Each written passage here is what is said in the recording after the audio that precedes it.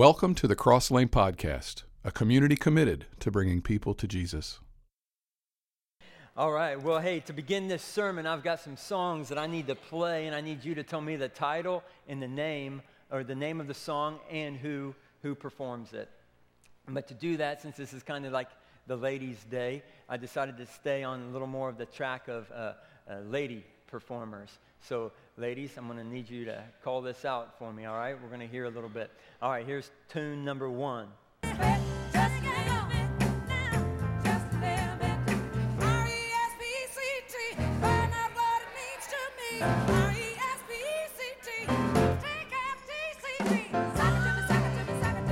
right. Come on, tell me. What's the name? Yes, and the title of the song. Yeah. Don't yell respect at me. I know it's your day. It's your day. We'll respect you. All right. Song number 2. Crank it up.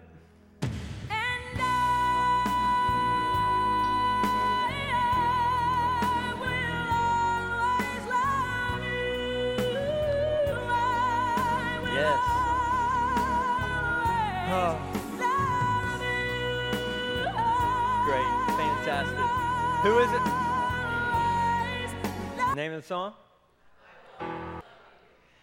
I could call somebody out right now. I'm going to leave his name unmentioned, but first service we had a Celine Dion up in the front area up over here, which provided great laughter. Don't know how he missed that one. All right. I will save. No names, though. All right. And the third song, Bring It Home. Crank it up.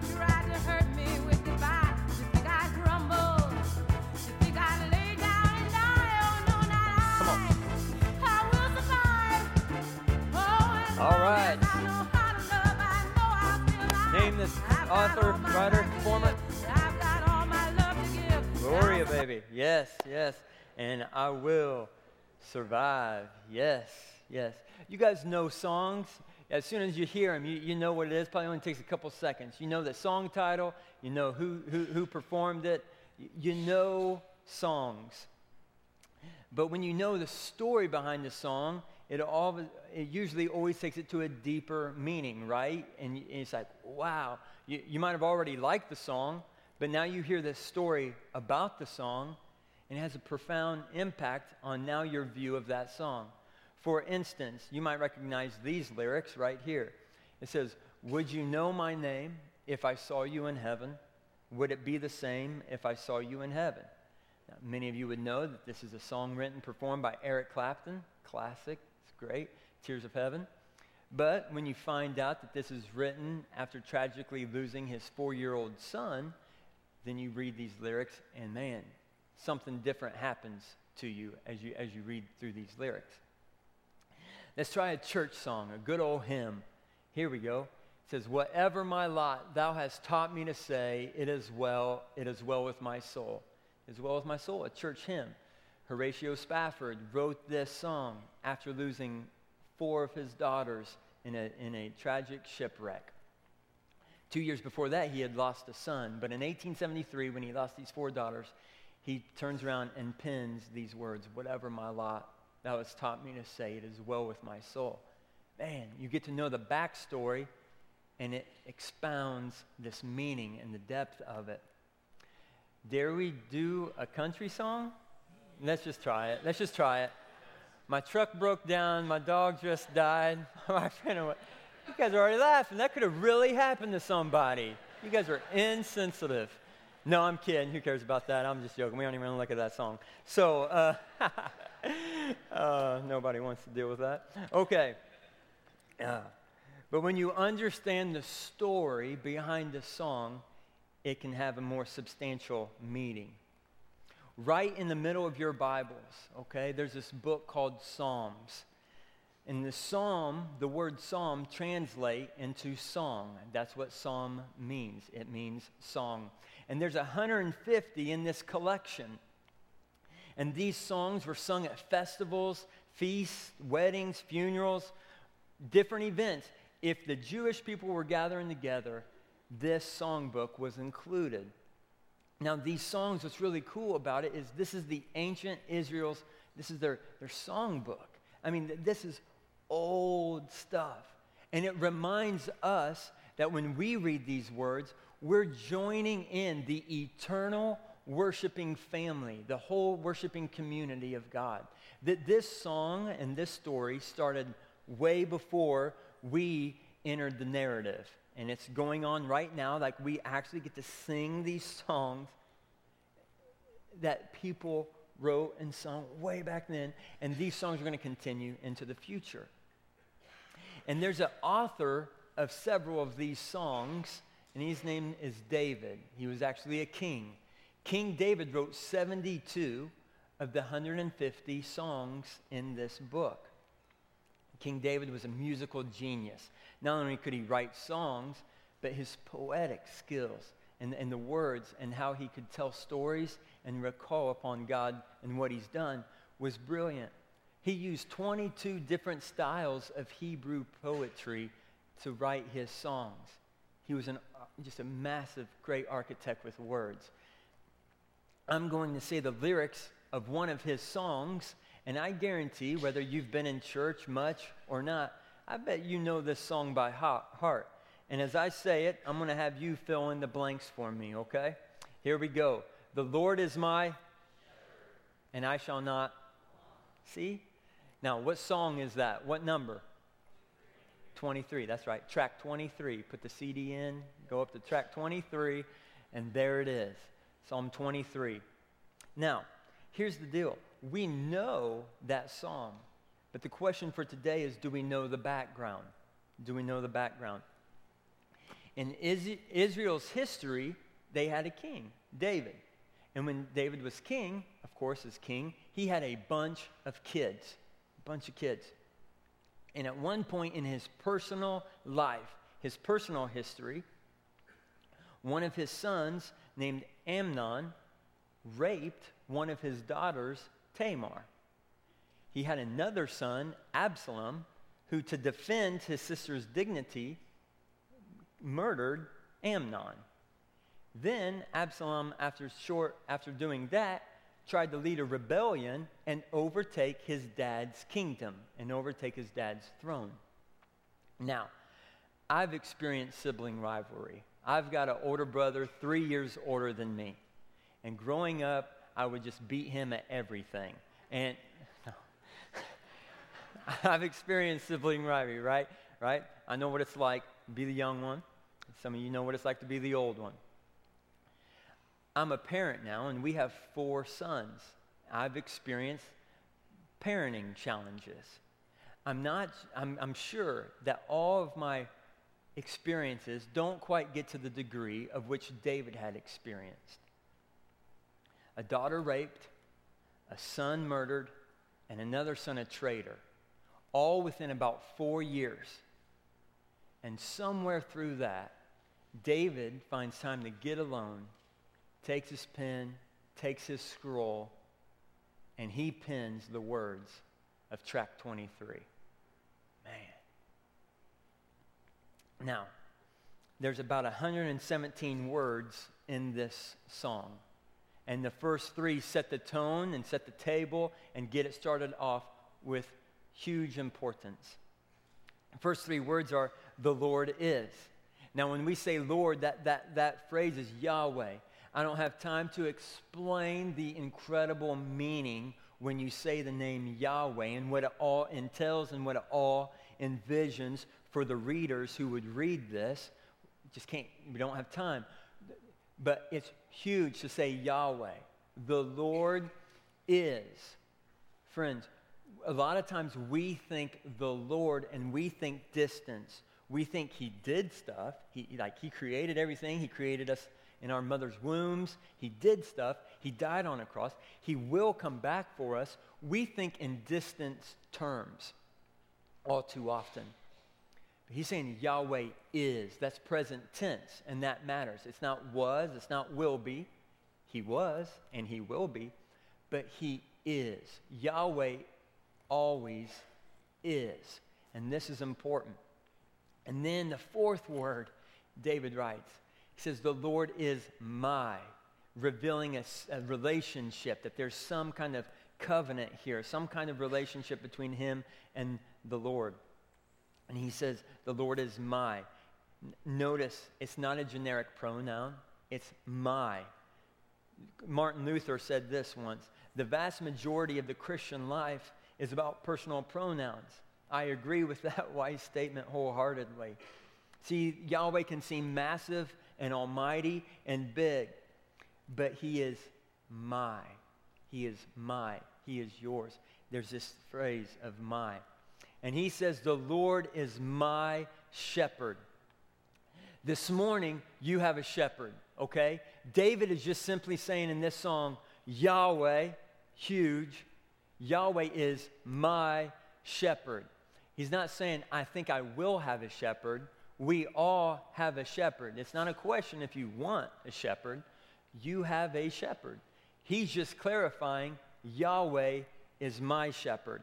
Yahweh is my shepherd. Now, as we unfold this morning, you might get a better grasp on who is your shepherd, but you might know right now, your heart's telling you. Your job might be your shepherd. Your boss, your hobby. I know it's golf time, y'all. Like, your hobby might be your shepherd. Your finances might be your shepherd. Your relationship status. The status of how your children are doing compared to other children. Something is shepherding you. And when that's shepherding you, that means you, whether you can articulate it or not, you are going after that hardcore.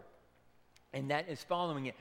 It's him, it's her, it's that thing, and you are going after it. It is your shepherd. It's got your number, and you are sold out for it. Now, this is true for every single one of us in this room this morning. David's just saying, Yahweh, he's my shepherd. Now, Time Magazine always tries to help us out with this. Every little bit at a time, they always give us the 100 most influential people for you to maybe choose your next shepherd, right? And I really appreciate that, but I just don't think Beyonce is going to be a really good shepherd for me. Roger Federer, thank you. You know, I like how you play tennis. I just don't think he's going to be a great shepherd. Jimmy Fallon would be a hilarious shepherd to follow, but probably not going to be the best thing. But we are so covered with ideas of who is going to influence you and who is going to shepherd you. It's all around us all the time, and that is the struggle for us. Abraham Heskel, just an amazing author, he wrote, "What determines one's being is the image one adopts."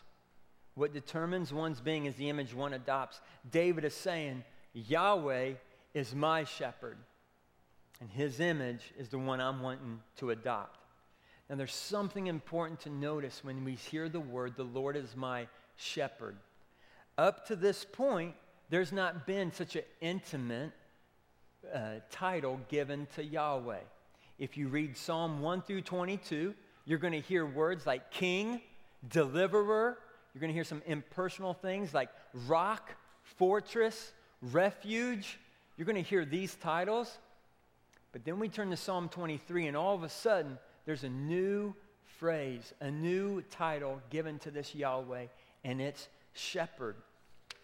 And this is a game changer because everyone, the readers, the hearers, knew what shepherd means. Everybody knew that a shepherd lives with the flock. It's everything to the flock. It's its guide, it's the physician, and it's the protector. You see, a king is enthroned. A deliverer can move a mighty right arm and make way and deliver you. But a shepherd is with us. It's guiding, it's caring, and it's protecting. The Lord is my shepherd. This statement is huge, and it's a huge game changer in this songbook of ancient Israel. Because the Lord is my shepherd, it allows me to be able to say, I shall not want.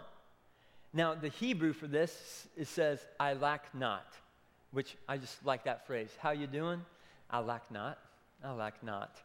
I lack not.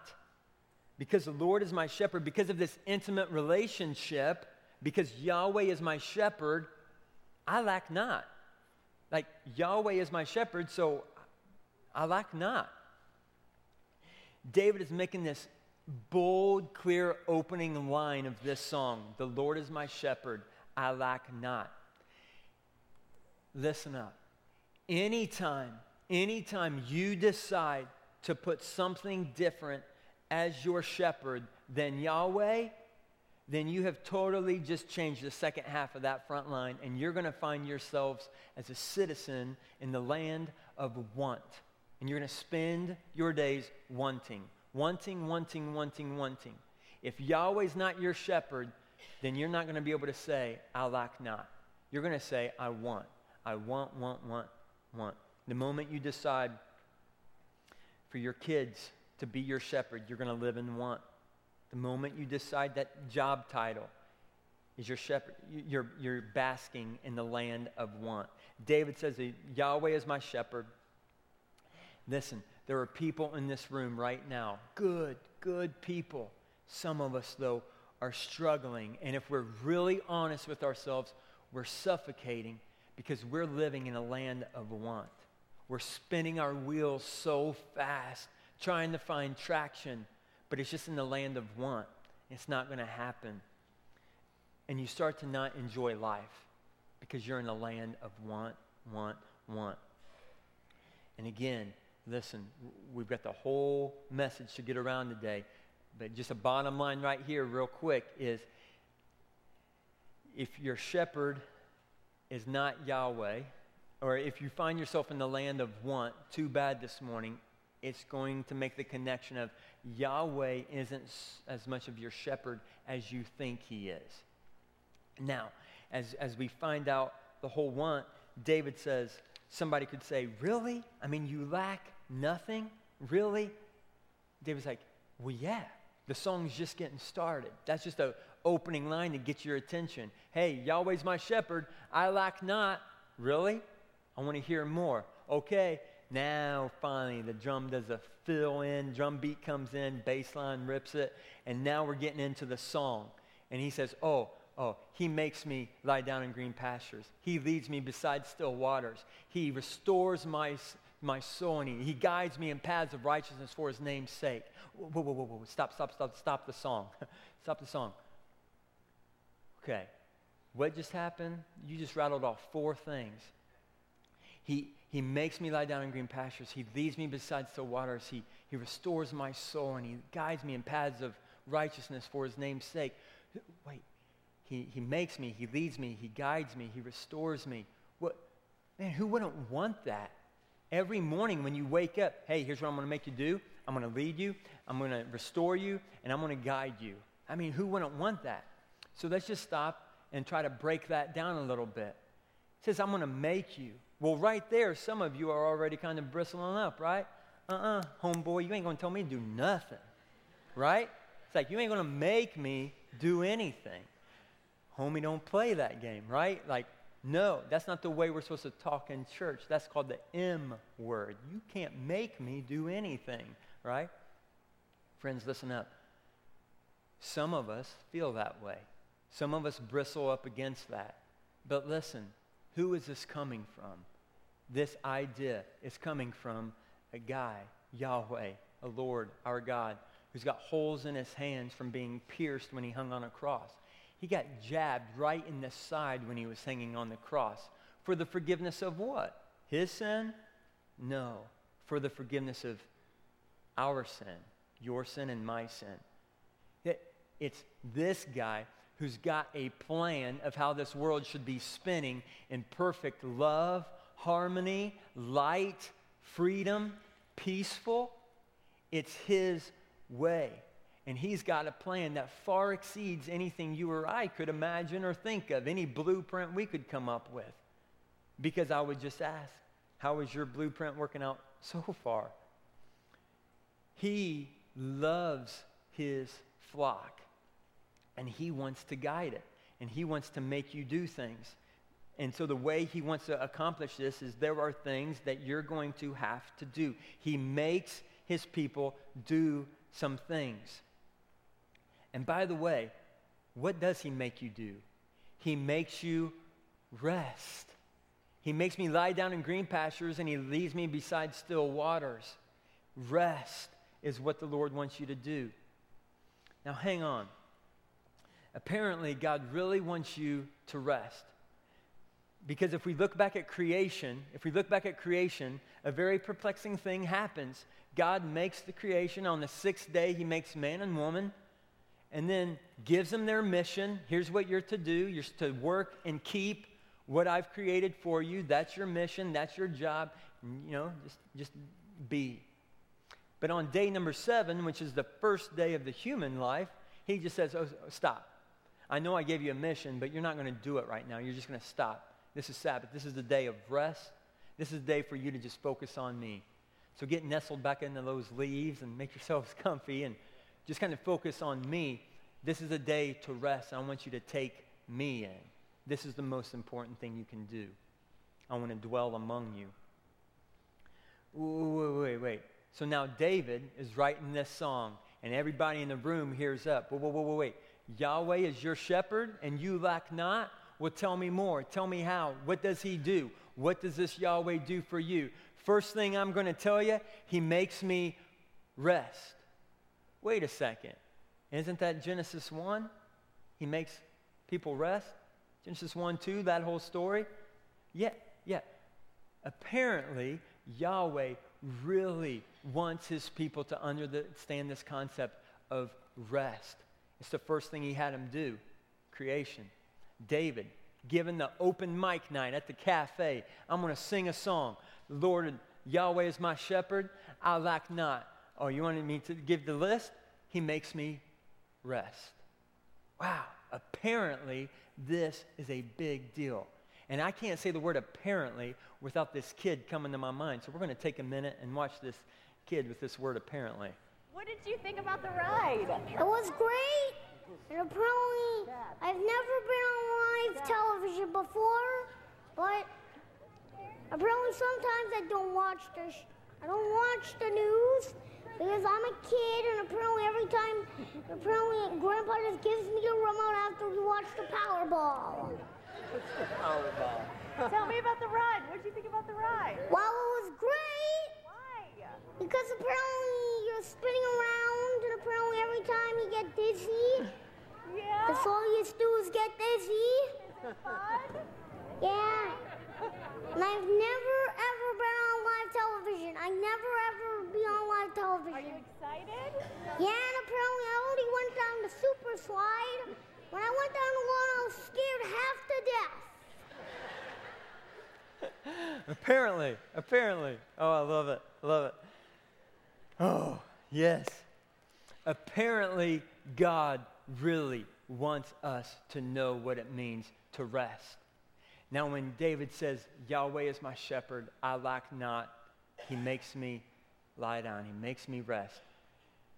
If you're not resting, you're going to be living in the land of want.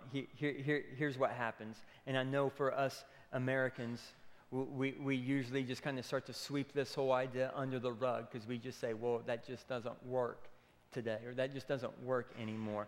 And we start to just kind of sweep it under the rug. And we think, yeah, that's such a church thing to say. And I've used this quote before, but it bears to say again. J. Vernon McGee says, this is God's universe, and he does things his way. Now, you may have a better way of doing things, but you don't have a universe. Here's the deal, guys. Yahweh is serious about this. And how bad does our lives get screwed up when we get this backwards? Well, you just work backwards the psalm. You just say, man, I'm not getting rest. Well, I guarantee then you're not in a lacking nothing. You're in a land of want. And if you're in a land of want, guess what? Yahweh's not your shepherd. So you just work the song backwards, and it all connects just as well going backwards that it doesn't work at all. And so what happens? Well, this is what happens. 70 million Americans tonight are going to take a little pill to help themselves sleep or to stay asleep.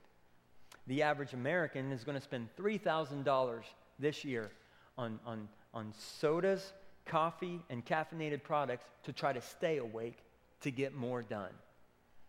Business Week did a research on the top responses to the question, hey, how you doing? Two, of course, top answers. You probably could guess them. The number one answer on how are you doing? Tired. Second top answer, busy. Tired and busy. If you're not resting, you're just completely going to be tired. And why are you tired? Because you're chasing things you want or think you want.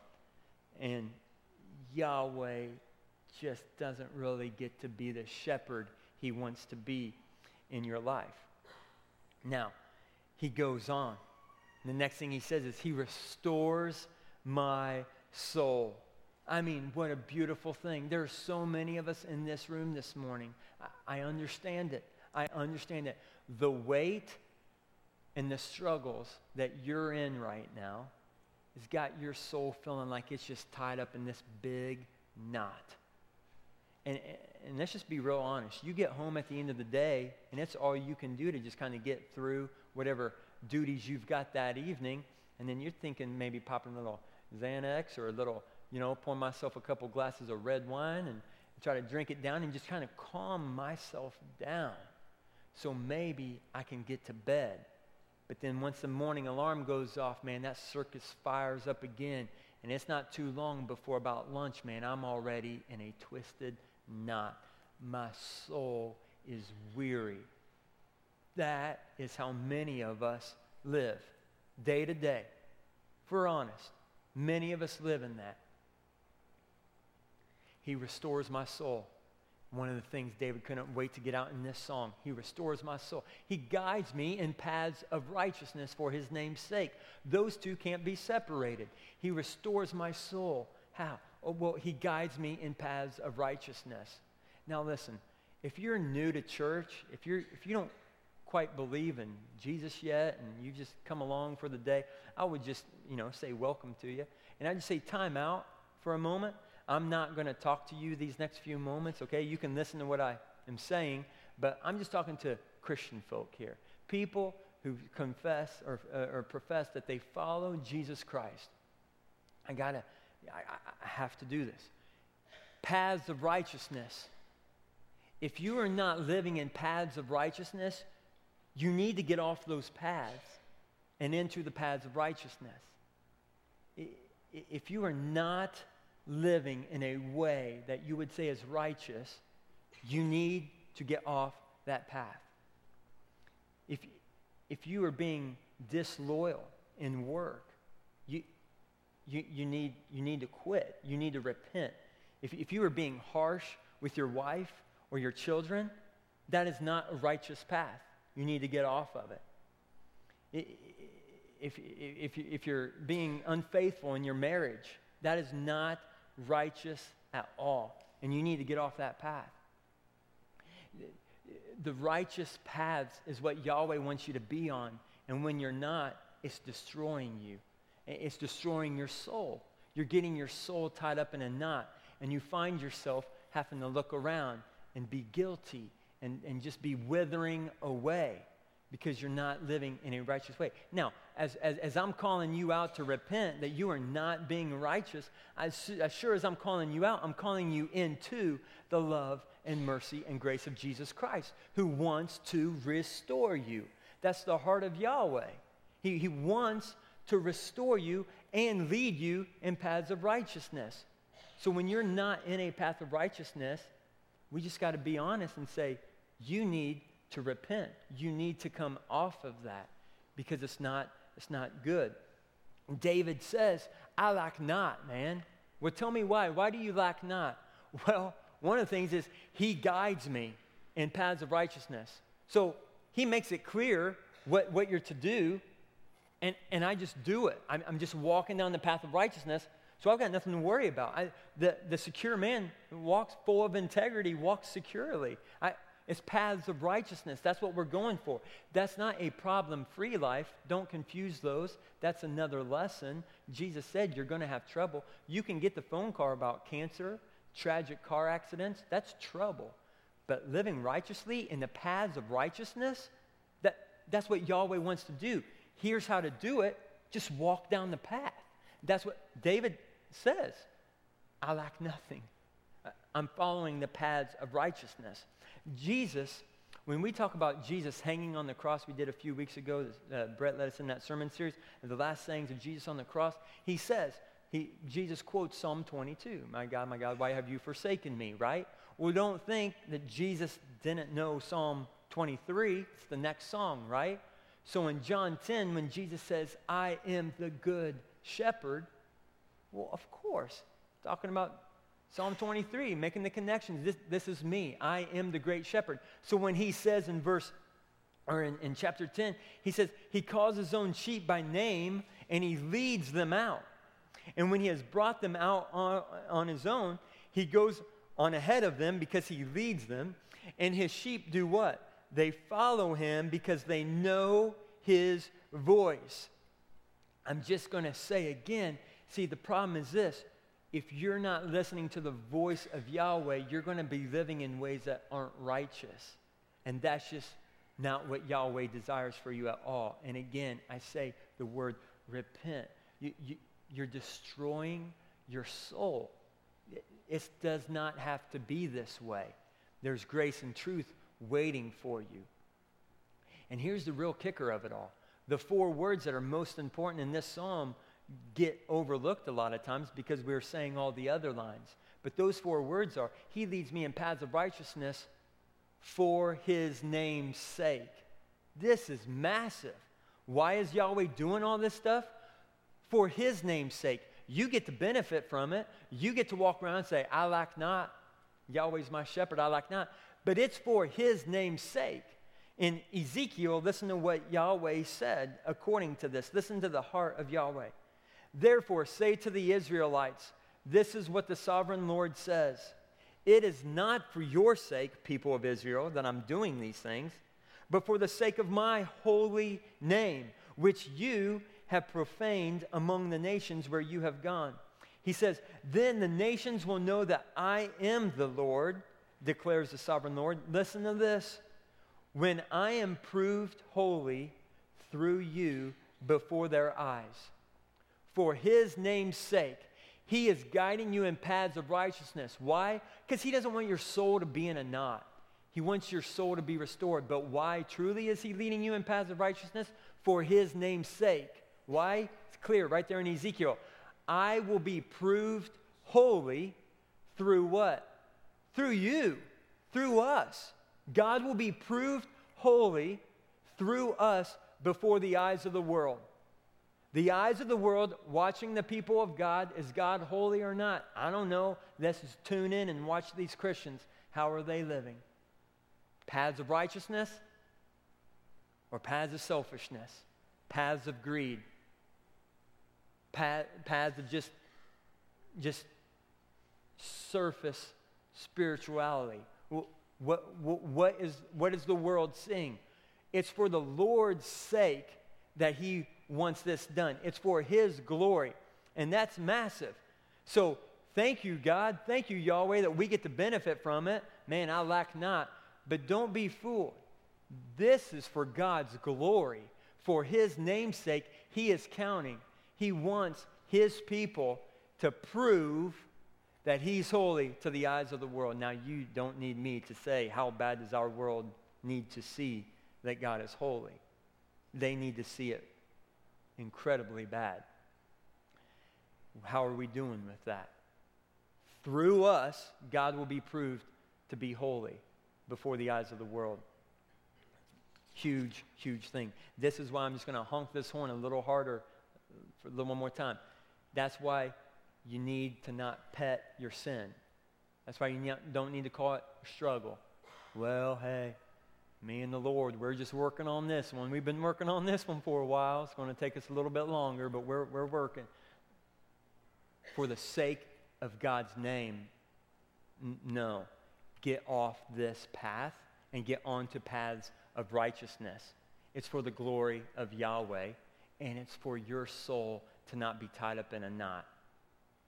Don't coddle sin. Repent and be done with it. Get it out.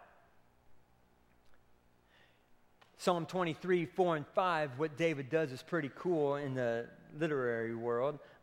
He plays on some things, and we don't have time to get into all this. I just want to show you a picture of how we would sketch this out and talk about it, maybe a different time in a class of Psalms or something. But basically, Psalm 23 starts out with Yahweh. He's talking about God, Yahweh. But then in verse 4, we see a movement. See, in verse 2 and 3, he starts referring to Yahweh as He. Like I know Him. He does this. He makes me. He leads me. He guides me. But then by verse 4, we're going to get real intimate. And now it's like I'm just talking to Yahweh at the table. You. And it's pretty cool. And then the Yahweh at the end is the Lord forever. And he concludes it with that. Anyhow, he goes on, and these verses 4 and 5 say this: though I walk through the valley of the shadow of death, I will fear no evil, for your rod and staff, they comfort me. Now, for you people who know some Bible stories, you know that when Moses raised the staff, the Red Sea parted. You know when he struck the rock, water came forward. There's some cool things that happen with the staff and rod, and they comfort me. They comfort me. The staff and rod of God, they comfort me because he can do amazing things. But also, the staff and rod of a shepherd would also, pull the sheep close, protect them, defend, and protect the sheep. And this is terminology that people would understand. And then he goes on and says, in the presence of my enemies, you prepare a table for me. You prepare a table for me in the presence of my enemies. And I just love the stories of God in the Bible that show this. Daniel 3, King Nebuchadnezzar told Shadrach, Meshach, and Abednego, bow down and worship me. And they said, sorry about you, dude. We're not going to do that. King Nebuchadnezzar says, fine, I'm going to toss you three into the furnace. He said, crank up the furnace about 7 times hotter. These 3 yahoos are getting toast. We're going to watch them burn because they will not worship me. And what happens? All of a sudden, they're looking into the furnace, and there's 4 people walking around. They only put 3 people in. But now there's 4 people walking around, and they're not burning up. Why? Because in the presence of the enemies, God comes and just says, let's just have a little meal together right now, you and me. Just in the presence of the enemies. You see, we would think of the story needs to be, it's grilling season now, so, God would go down to Lowe's and buy the big gloves to grill with, and come down to the furnace and pull the 3 guys out and set them out here and then backhand King Nebuchadnezzar and write the story off, and man, what a miraculous delivery. But you know what? God didn't even get them out of the furnace. Who got them out of the furnace in that story? King Nebuchadnezzar, the one who put them in, said, hey, open that door, get them out of here. It's just cool. Why? Our God just wants to come in the presence of the enemies and dine with you. He just wants to be present with you as you walk through the valley of the shadow of death.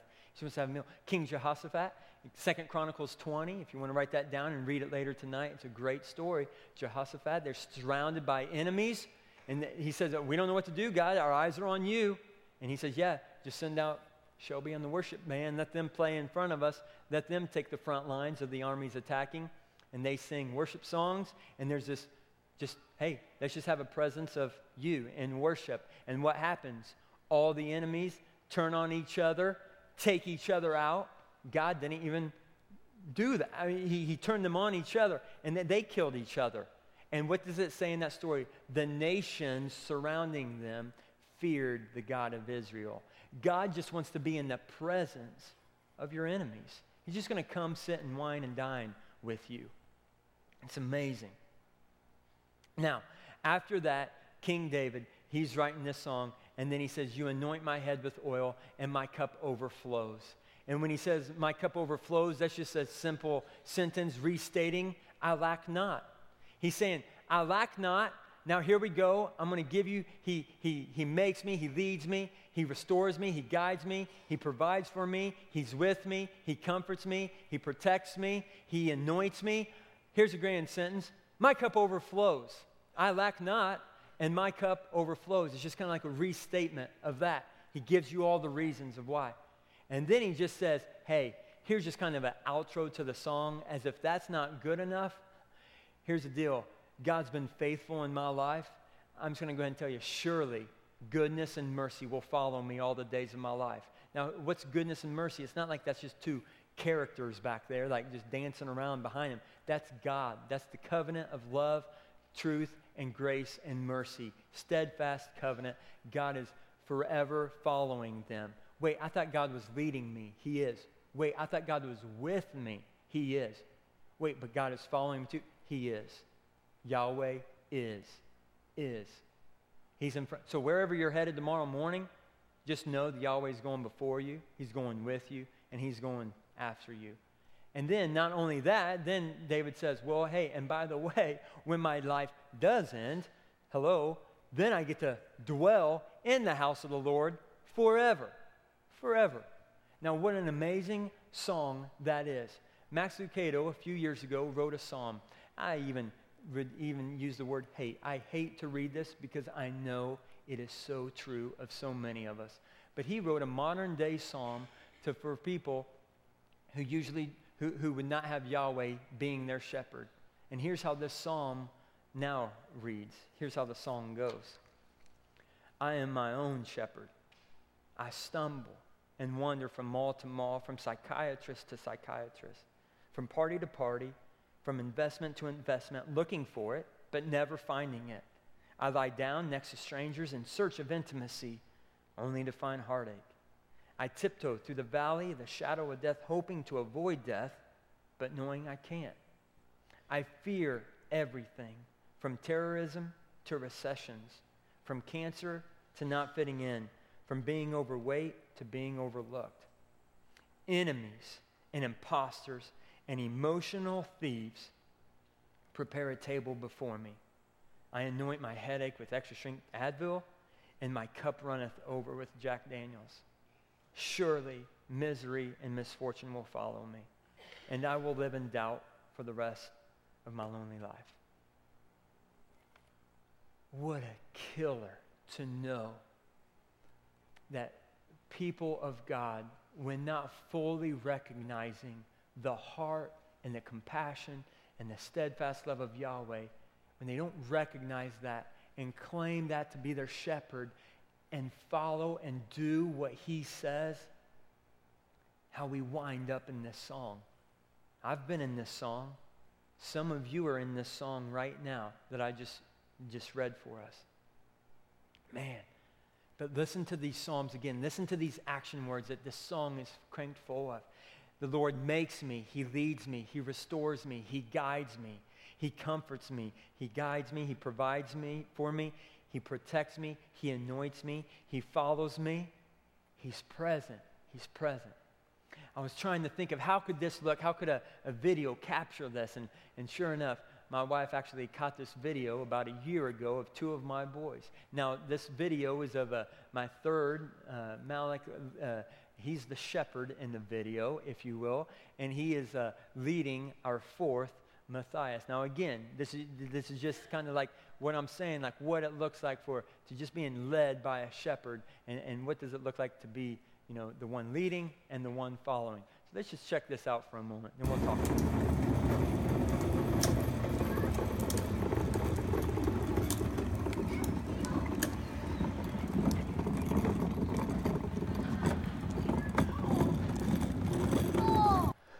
All right. Well, first of all, kudos for the cool contraption of how to pull your brother. Like that's just pretty cool, buddy. But now, did you notice the eyebrows going up and down? That's right. That's right. And then the sheep behind, right? Hey, dude, it's all good. I've got my cup of milk, and I'm in for the ride. Now, here's the deal. If you think about it, in all seriousness, this is kind of fun to think about, but there's a lot of truth to this. Man, our shepherd is just, dude, I got you. Dude, I'm just strolling, raising my eyebrows, pointing out everything. Dude, got it. And what do? We can be so comfortable following the shepherd that we don't even have to look where we're going, man. I just trust him. I know his voice. Zeke knows Malik's voice. He knows his brother's got him, right? We know the shepherd's got us. We're content. Man, our cup overflows. I'm kicked back, sipping my milk, right? But it's seriously, think about this again. He makes me do these things. He leads me. He restores me. He guides me. He comforts me. He provides for me. He protects me. He anoints me. Man, I can't say enough in this song. My cup overflows. I lack not. Why would you not want Yahweh to be your shepherd? It just doesn't make sense. Why? Man, the Lord is. The Lord is wanting to be your shepherd. The Lord is here. The Lord is going to be with you tonight. The Lord is present with you now. Let's pray. God, you are good and you are faithful. Your love, it seriously has no bounds. There is nothing that can stop it. But Lord, all too often our choices just provide blocks. God, I just pray that all of us could rethink, rehear this song and be moved by how good you are, how you provide everything, and how we can actually walk in a way that says, man, we lack not. Our cup overflows. Surely, surely you will be with us all the days of our lives. And then we just get to dwell with you. God, it is now that you want to be good to us. Let us allow you to do that. In Jesus' name, Father, amen.